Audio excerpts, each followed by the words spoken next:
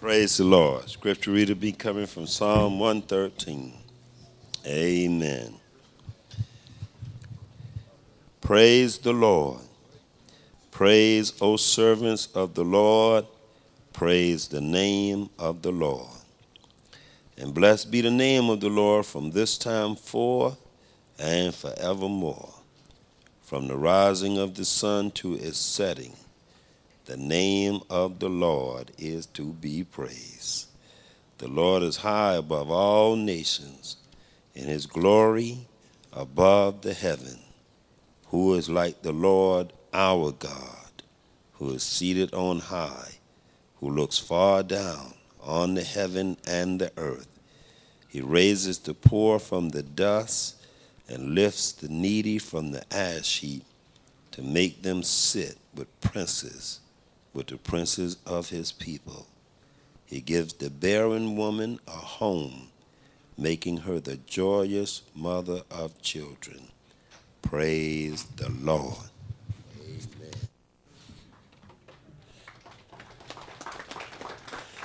Amen. You can be seated. If you know Henry well enough, you know why we picked him to read our worship, our scripture today. As I started studying Psalm 113, I could hear Henry in my head saying, "Praise the Lord." And I'm not sure that worship's going to get any better than him reading Psalm 113 today. Praise the Lord. Let's pray.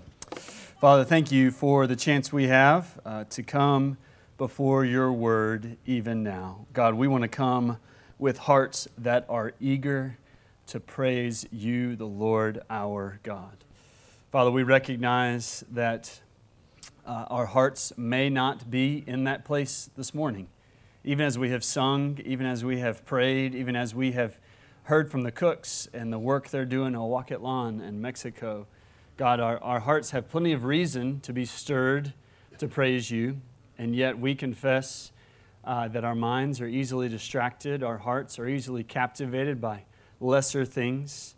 And so, God, we present our hearts before you today, confessing their stubbornness and their slowness to proclaim your glory. God, may your word work on our hearts, our minds, on our souls, even now, so that we would be stirred to praise you.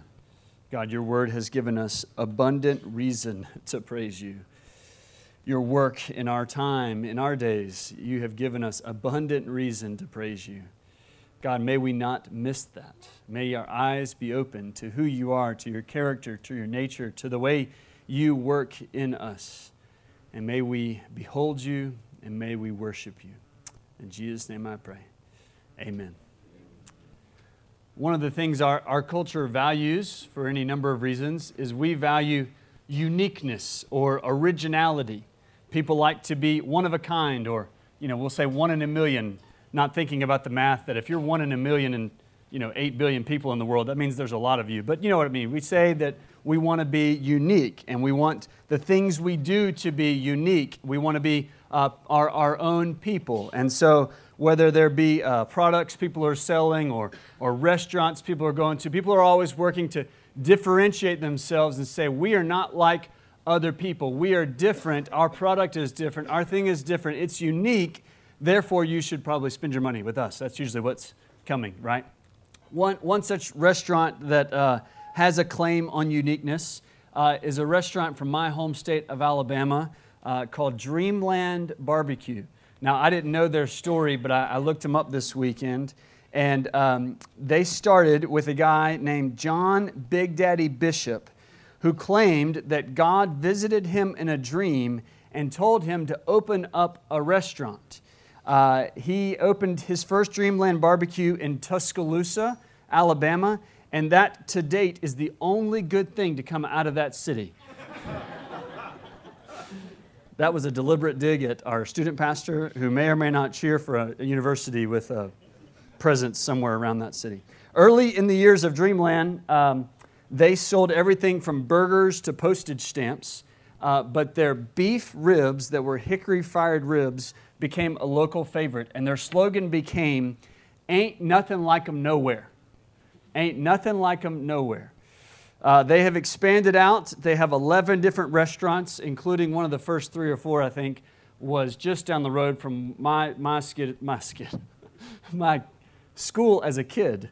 Their ribs, it's still, if I'm going to go back to Mobile, there's only a couple of restaurants I got to make sure I hit. Dreamland is one of them. So they're good. They're good ribs. If you're around, I recommend them. But you know what? It's still just a barbecue place. You know what I mean? Like, we got a lot of barbecue around here. There's a lot of barbecue across the South, and everybody's got their opinions about who's the best and who's the greatest, you know. This place, they decorate their place with license plates from all across the country. Who else does it? You know, that's not all that unique. So they say there's ain't nothing like them nowhere, but I'm just going to guess, if you just really good, well-cooked, you know, cooked well, not like overdone, but, you know, well done, nicely cooked, big beef ribs with an original made barbecue sauce, like, you probably could find something like that somewhere, right? You probably don't have to go to Tuscaloosa, which you don't want to go there anyway. You don't have to go to Mobile. You don't have to go to wherever to get Dreamland barbecue. You can get it probably somewhere else. And that's true of a lot of things. A lot of things are not all that original. Take just about any movie. Picture the last movie you saw. I'm going to tell you the plot of the last movie you saw. You ready? There was a person or some people that things started out where they were going pretty well, but then there was a problem. And so then they worked to fix that problem.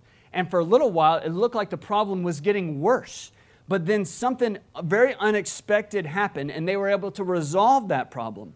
And they may have had some losses and some suffering and challenges along the way, but they learned some lessons and they grew because of it. And more or less, most of the people lived, and they lived happily ever after.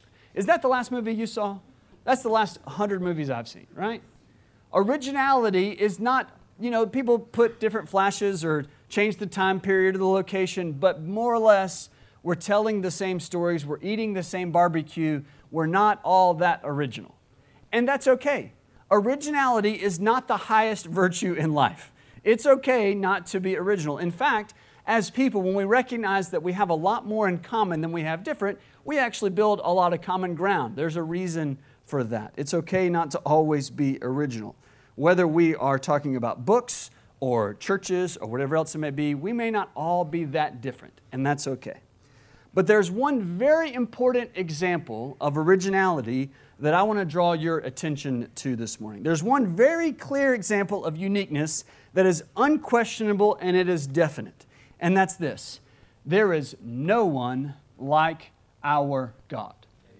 There is no one like our God. Psalm 113 that Henry just read for us gives us at least two ways that God is unique that we will consider this morning, and that's this. There was no one like our God. There is no one like our God in majesty and mercy. There is no one like our God in majesty and mercy. God is truly unique in a category all by Himself. There will not be another God like Him. He is unique in Him being God. We naturally group things in categories, and then within that category, we may rank them in some form or fashion. So you could take a group of mountain ranges and rank them in size. You could go from the Appalachian Mountains to the Rocky Mountains to the Andes to the Himalayas, right? You could take a list of rivers. I didn't actually do this in order. I don't know the length of these rivers, I'm realizing now, but things like the Savannah, the Ohio, the Mississippi, the Nile, the Amazon, right? You can have categories, and within that category, you could go from lesser to greater.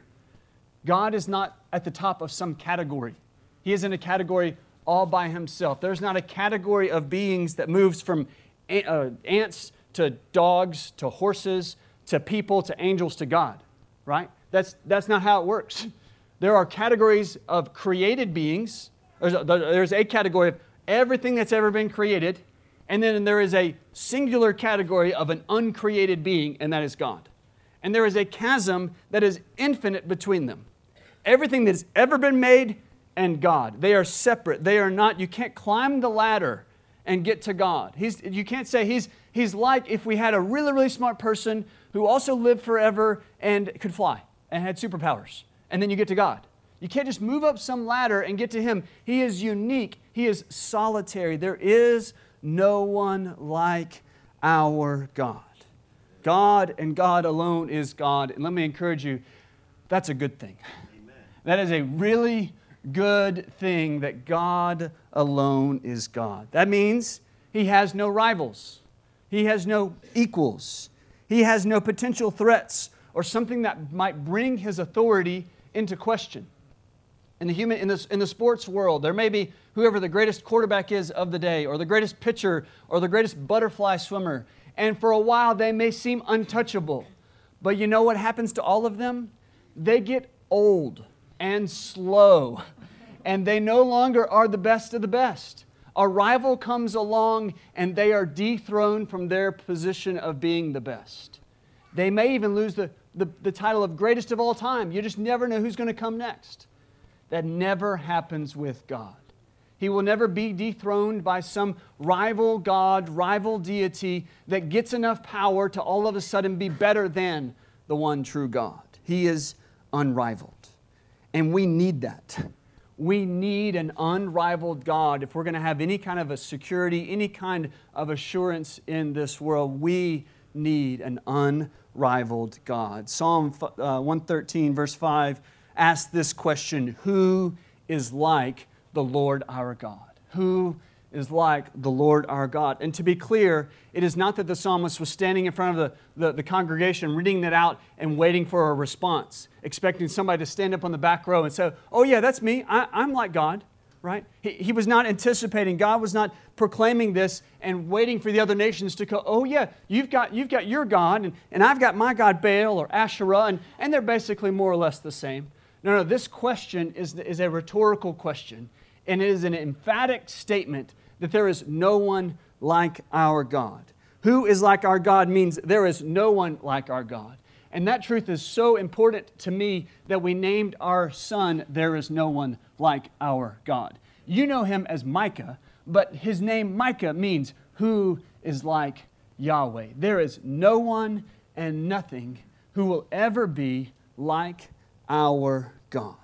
And that theme comes up over and over again in the Bible. As the people come out of Exodus, out of Egypt in the Exodus, and they sing God's praises after they have come through the Red Sea, they sing in Exodus 15:11, who is like you, O Lord, among the gods? Who is like you, majestic in holiness, awesome in glorious deeds, doing wonders? The book of Micah begins with the name Micah, who is like Yahweh, and it ends with this proclamation near the end in Micah 7:18, who is a God like you? Why? What is unique about him that Micah is just celebrating about him?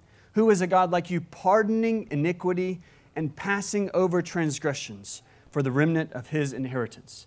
Exodus, Micah, Psalm 113, proclaiming there is no one like our God in majesty or in mercy. And that is good news. There is no one like him. Or as Dreamland's John Big Daddy Bishop might would have said, ain't nothing like him nowhere. There is no one like our God. That's the middle verse of Psalm 113 and the main theme that carries throughout this short psalm. It begins with an invitation to praise this our unique God, proclaiming verse 1 that all servants, that is everybody that knows God, everybody who serves the living God, you should praise His name. Then it speaks of when we should praise His name. Verse 2, from this time forth and forevermore. When should we praise Him? He says, well, if you haven't started already, start praising Him now and then don't stop. That's when you should praise the Lord. What about where? Where should God be praised? Verse 3, from the rising of the sun to its setting.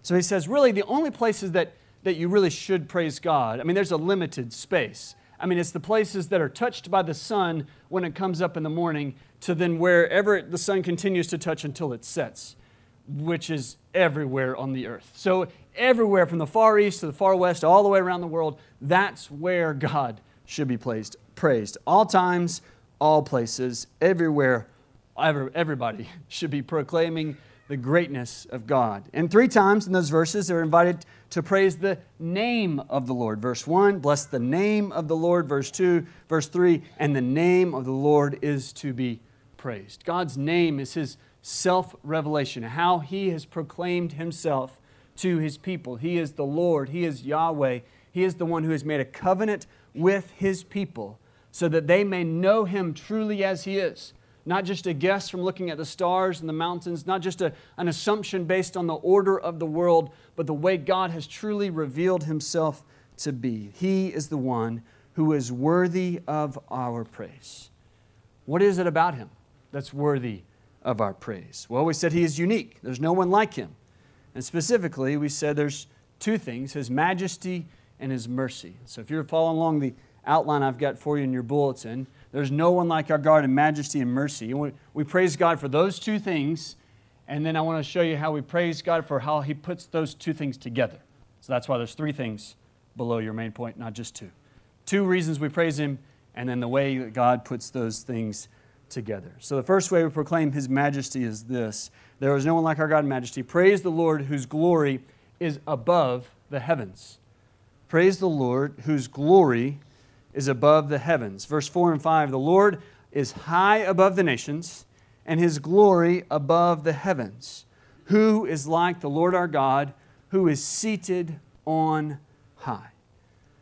The psalmist is proclaiming God's majesty, His glory, is above even the sky above. It is above the heavens. This is a way of speaking of God's transcendence, that He is greater over all things. To say that God is above the heavens is not giving you an address that you could drive or walk or take a rocket ship to go see Him. This is not a spatial reference. It's not like saying, well, the cookie jars is above the microwave and God is above the heavens, as if you could get to that spot. That's not the point in the above reference here. The speaking of God's glory is above the heavens is speaking of His transcendence and that He is uniquely above all human experience and knowledge. He is above and beyond anything we could comprehend. He's in a category all by Himself. You can't just climb some ladder and get your mind around inventing who God is. He is above even the heavens. The Bible frequently uses, especially in the Old Testament, heavens in the plural, because in the ancient ways, the way they thought about heavens, they're including a lot of things we use different words for, like atmosphere, where the rain and the clouds all comes from, to where the sky, the sun and moon and stars, all that, plus the place where the throne of God is. That was all the heavens. Above all that, He's saying, above all that, that's where God is. They too didn't believe you could physically take some kind of flying chariot to go visit God in some physical location that is above the heavens. They were speaking of His greatness, of His power, of His majesty, and of His glory. He says all the amazing things you can see in the night sky, all the incredible views we get to see as the thunderclouds come rolling in and the sun shines, all those things, His glory is way more majestic than even any of that. He is above all those things. And His majesty is above all the nations. He is sovereign over all things. Verse 4, the Lord is high above all nations. It's referring to the reality that there is no single nation or president or dictator or army or empire or even all the nations put together who could ever dethrone God. God is above all the nations.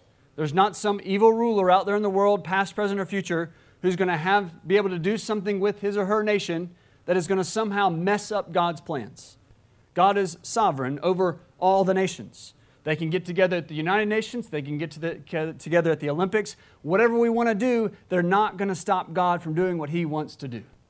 God is sovereign over all the nations. He is in control. God tells us what to do, not vice versa. The nations don't get to tell God when He shall go and do His things. God tells us. No economic upswing or downswing has ever been unplanned by God. God is not caught off guard by some national catastrophe or international affair. God is above and in charge of all those things. A CEO of some corporation may or may not know all the intricate details of his or her company, even though it belongs to him or her. And yet God is not that way. He knows every detail and is in charge of every detail of His universe. There is no one like our God in majesty. Just try to come up with anybody else who would rival God in that kind of transcendent, sovereign glory over all the earth. You can sit here all day. You can rack your brain all you want. You can list any number of historical references, past, present, or ideas you may have about the future. you're not going to come up with a rival for our God in His majesty, because there isn't one. There is no one like our God. Praise the Lord, whose glory is above the heavens. And in the same breath, Psalm 113 says, not only is He majestic, but He is also merciful. He is merciful. Psalm 113 takes us to the far reaches of the heavens to behold the majesty of God. And then in the same breath, Psalm 113 comes swooping down to our everyday lives of the reality of living here on this earth. Verses 5, 6, and 7, he says, who is like the Lord our God, who is seated on high, who looks down, far down on the heavens and the earth, and raises the poor from the dust, and lifts the needy from the ash heap. Just because God is majestic and holy and astoundingly glorious does not mean He is far away or distracted or aloof. No, He is with us in our mess, and He is merciful to us through it all. Praise the Lord, whose glory is above the heavens, and praise the Lord, whose glory is to stoop down and raise us up here on earth. Praise the Lord above the heavens, and praise the Lord, whose glory is to stoop down and raise us up on earth. God on high, in His great mercy, is willing to stoop down to our level and raise us up. That's a lot of mercy. Verse 6 describes God as being the one who looks down on the heavens and the earth, which again is kind of a reference to how He's so big and so great that even the heavens are below Him. He has to look down, But He looks down on heaven and earth. And that in itself is incredible. Why would God take the time to look at us? Doesn't He have more astounding things, more beautiful things He could be watching? Like He has galaxies, like plural, that He has put into place and that are doing all kinds of incredible things that we still don't even fully understand, of course. And yet, He wants to look at us. He wants to look at us. Have you ever thought about, I don't know how this works. I'm going to talk about this like I kind of know. I promise I don't. Have you ever thought about how a star is made?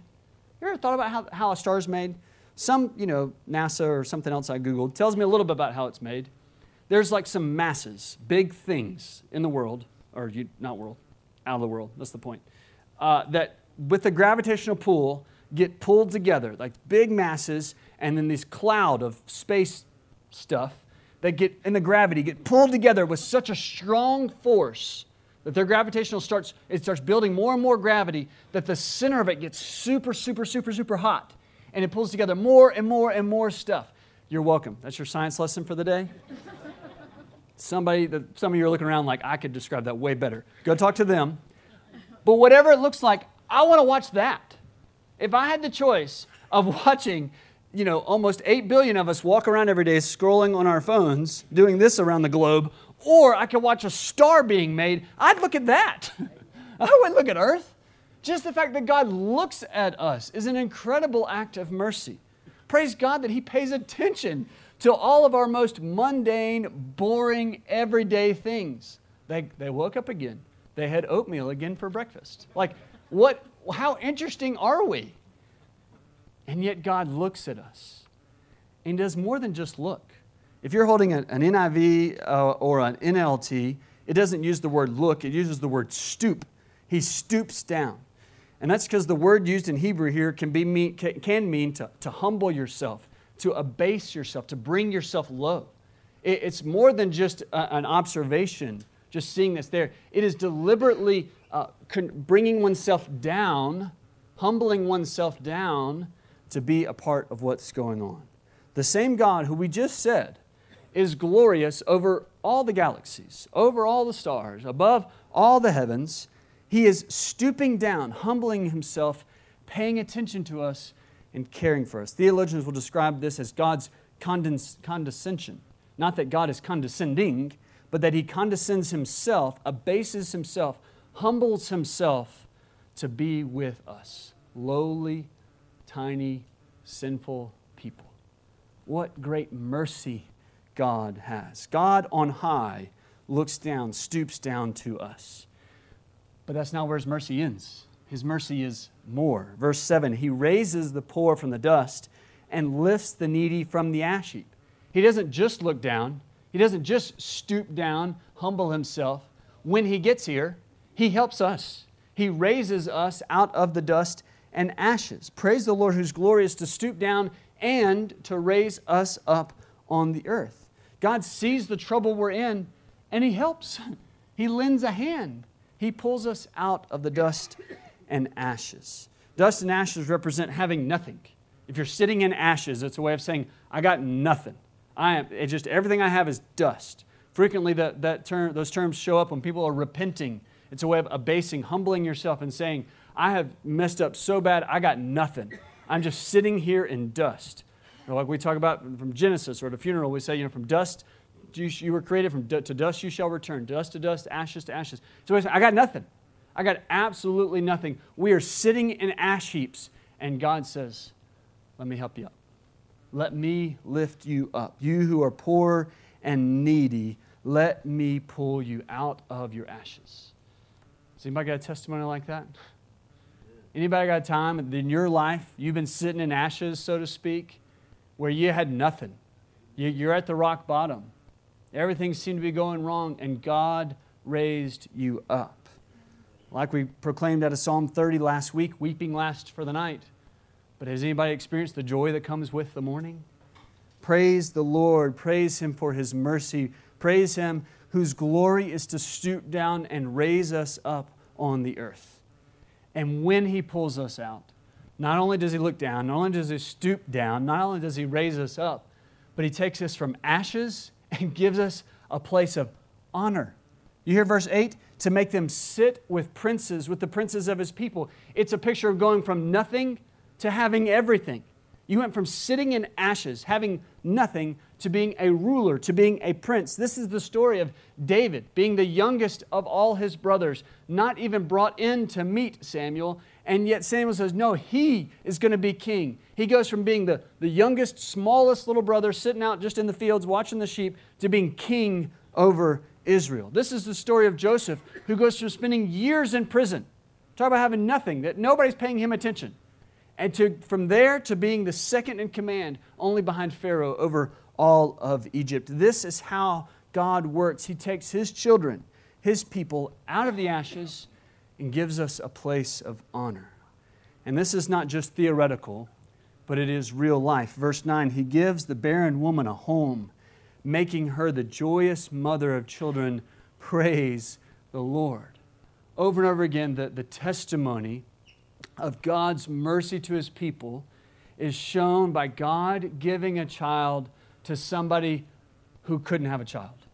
That story gets repeated over and over again as a demonstration of God's mercy. Take Abraham and Sarah, who were 190 years old. 100, one of them being 100, not 190, you know what I mean.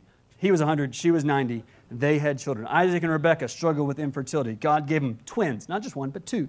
Jacob and Esau, that was the twins they had, Jacob and Esau. Jacob had two wives, always a bad idea, but Rachel, whom he loved, could not have children while Leah had plenty until God gave her, Rachel, two boys eventually, Joseph and then Benjamin. Over and over again in the Bible, God intervenes not just on the big scale of the Exodus, but on the small scale of your home, where He intervenes in people's lives and does merciful, gracious things like giving a child to a woman who could not have one. Derek Kidner, surely one of the best modern commentators on the Psalms, says about Psalm 113, we see that for God, nothing is too great for Him and no one is too small. God is ruler over all the nations and He's the ruler over every woman's womb.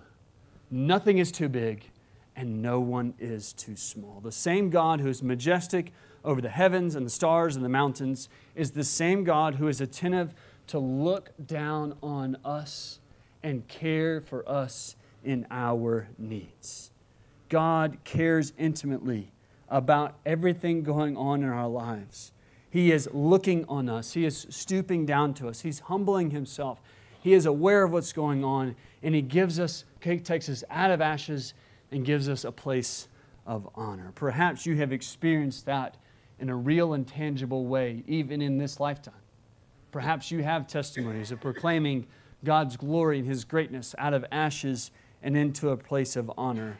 But maybe as I say that, you say, I'm still waiting for that swooping down, rising up, and being placed on the honor. I feel a lot more like I'm still in the ashes and not on the place of honor with the princes. If that's you, I want to give you just a few more examples and see if this might help you to see the way God is at work even now. The book of 1 Samuel starts with a story of a man named Elkanah and his wife named Peninnah, who had children, and another wife. Remember, bad idea, 2 wives. Anyway, the other wife's name was Hannah, and she did not have children. Hannah was an ordinary Israelite woman whose womb had been closed, and God had not given her children. And she comes to the temple like she does every single year, and she's praying fervently, so fervently for a child that Eli the priest thinks she's drunk. He comes to her, rebukes her for her drunkenness. She says, no, I'm not drunk. I'm praying for God. Praying to God. And Eli recognizes her holiness and her righteousness and tells her, God has said, you will have a child. Sure enough, God opens Hannah's womb. She has a son who she named Samuel. Samuel, she anoints to the Lord to serve him in the temple. Samuel goes on to be one of the greatest leaders, the last judge, who then anoints the next kings, Saul and then David. An ordinary woman praying for God to intervene, and she doesn't just get any old child, which would have been more than enough of an answer. She gets Samuel. We got 2 books named after the guy. This is Samuel. That's who God gave. In 1 Samuel chapter 2, we get recorded for us Hannah's song that she sings, praising God for what the gift He has given. And as I'm going to read you just part of this, I want to see if you recognize now part of this song. She says, 1 Samuel 2:8, He, God, raises up the poor from the dust. He lifts the needy from the ash heap. He makes them to sit with princes and inherit a seat of honor. Where do you think Psalm 113 got its inspiration? Psalm 113 probably was rejoicing over our high and mighty God, who also intervenes in the daily lives of people like Hannah, so much so that it quotes Hannah's song and sings it back to God in praise once again. That was Hannah's version. Here's Psalm 113. God raises the poor from the dust, lifts the needy from the ash heap, makes them to sit with princes. Whoever wrote Psalm 113 probably had Hannah's song in mind. That's one more example of God intervening in an ordinary person's life, giving her far more than she could have expected, and doing truly great things. There is no one like our God in majesty and in mercy. His glory is above the heavens, and we praise Him because He stoops down and raises us up on earth. But you may be saying, yeah, that's just one more Bible example. What about me? So what about Hannah? So what about Rebecca? So what about Sarah? What about me? One more thing about Hannah's song. About 1,000 years or so after Hannah sang that song, after she got pregnant, there was another woman who couldn't have children. Her name was Elizabeth. Her husband's name was Zechariah. He was a Levite serving in the temple. And one day while he's serving in the temple, an angel appeared to him and said, you, though y'all are past your age and normally for having children, you will have a child. God answered that request that Zechariah and Elizabeth had been praying, and they had a child. His name was John the Baptist, who then went on to tell us, prepare the way for the Messiah. Another woman around the same time, a relative of Elizabeth's, whose name was Mary, she also could not get pregnant, but for a very different reason. It's not that she was barren, it's that she was young, unmarried, and a virgin. And yet God intervened yet again, but on a whole different level. She conceived by the Holy Spirit. Sounds a lot like verse 9. He gives the barren woman a home, making her the joyous mother of children. Mary had not even been thinking about children, and God gave her a child. And in Luke chapter 1, we get a song that sounds a lot like Hannah's song in 1 Samuel chapter 2. Hannah had sang, the bowels of the mighty are broken, but the feeble bind on strength. Mary sang in Luke chapter 1, my soul magnifies the Lord. He has looked on the humble estate of His servant. He has scattered the proud in the thoughts of their hearts. He brought down the mighty from the thrones and exalted those of humble estate. If we ever doubt God whose glory is above the heavens, that He really cares about you and me enough to stoop down into our daily lives, then I want you to know this. God was so willing to stoop down to our level and raise us up that He physically came Himself. We praise the Lord over heaven who raises us up from dust because He is the Lord who came from heaven to earth.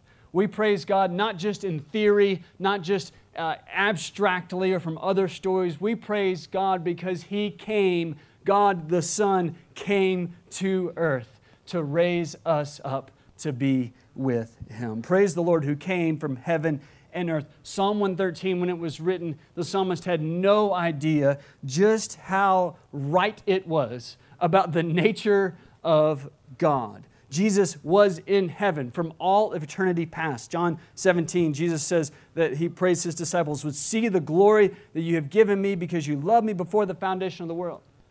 Jesus has always existed. He has always been glory from forever and ever. He's always been in heaven, and yet He came to earth. Philippians 2, though He was in the form of God, did not count equality with God a thing to be grasped, but emptied Himself by taking the form of a servant and being born in the likeness of men. And what did He do while He was here on earth? Did He hang out with the princes, or did He hang out with the dust and ashes type people? Luke 15, now the tax collectors and sinners were all drawing near to Him, to Jesus, and the Pharisees and the scribes grumbled, "This man receives sinners and eats with them." He's hanging out in the dust and the ashes. And what did He do with those people? With the people like you and me?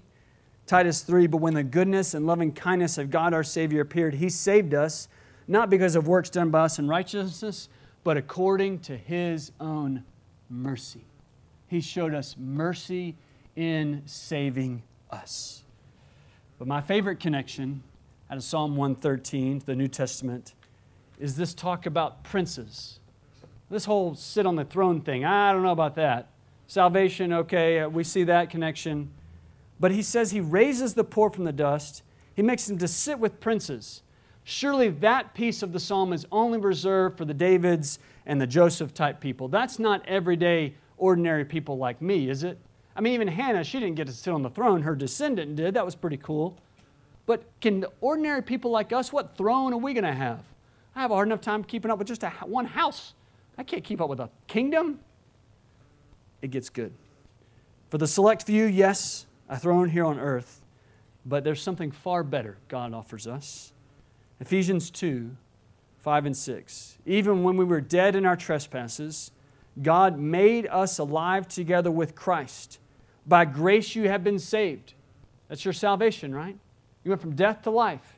Verse 6, and raised us up with Him and seated us with Him in the heavenly places in Christ Jesus. There's your throne. There's your throne. And it is way better than anything David ever had. It's way better than anything Joseph ever had. Joseph's throne came and went. David's throne came and went. Your throne with our eternal God will never pass away because Jesus is on it and He has invited you to come and sit with Him. Philippians 2, and being found in the human form, He humbled Himself by becoming obedient to the point of death, even death on a cross. Therefore, God has highly exalted Him and bestowed on Him the name that is above every name, so that the name of Jesus, every knee shall bow in heaven and earth, and every tongue confess that Jesus Christ is Lord to the glory of the Father. He has the greatest name ever. And where is He seated? He's seated on a throne. Revelation 4, John sees the throne, the appearance of Jasper and Cornelian, etc., etc. And the throne, the elders are throwing their crowns down, and everybody's around this throne. And Jesus tells us through Apostle Paul, Ephesians 2, I'm raising you up, and you have been seated. Past tense. You are seated. It's already taken care of. It is done. It's not in question. If you have been saved, you have a seat. And it's so finished, we can put it in the past tense, seated with Him in the heavenly places. There's your throne. Out of the dust and into glory forever with God. Psalm 113 is meant to be a proclamation of just how majestic and wonderful our God is. And it's meant to be an encouragement that your dust won't last. Your ashes aren't forever. And if you believe in Jesus, even now, your spot is already filled in heaven. It is seated. You are done. It is finished. You get to be with God forever. Praise God that there is no one like our God in majesty or in mercy. Let's pray. Father, thank you for proclaiming your goodness and your grace and your majesty and your mercy so that we can know you and be known by you. God, what a privilege it is to read your word so that we can know you rightly. And God, thank you that you have shown us how unrivaled you are. God, your majesty has been on display from the beginning of time. And we count it a privilege that we, some of us here even, have already experienced that majesty in amazing ways. And we experienced it because you showed us mercy. You stooped down. You raised us up. You saved us so that we could be seated with you forever. Father, I pray that for any who have not yet come out of the ashes, God, that we would hear the good news today, that we would respond in faith, that we would repent of our sins, acknowledge that we have nothing apart from you. We would rest alone in your redemption out of the ashes so that our place could be seated with you forever. God, for those who feel like they're walking in ashes or still sitting in them, God, we pray that you would remind us, you would encourage us by your majesty and your mercy. I ask all this in Christ's name. Amen.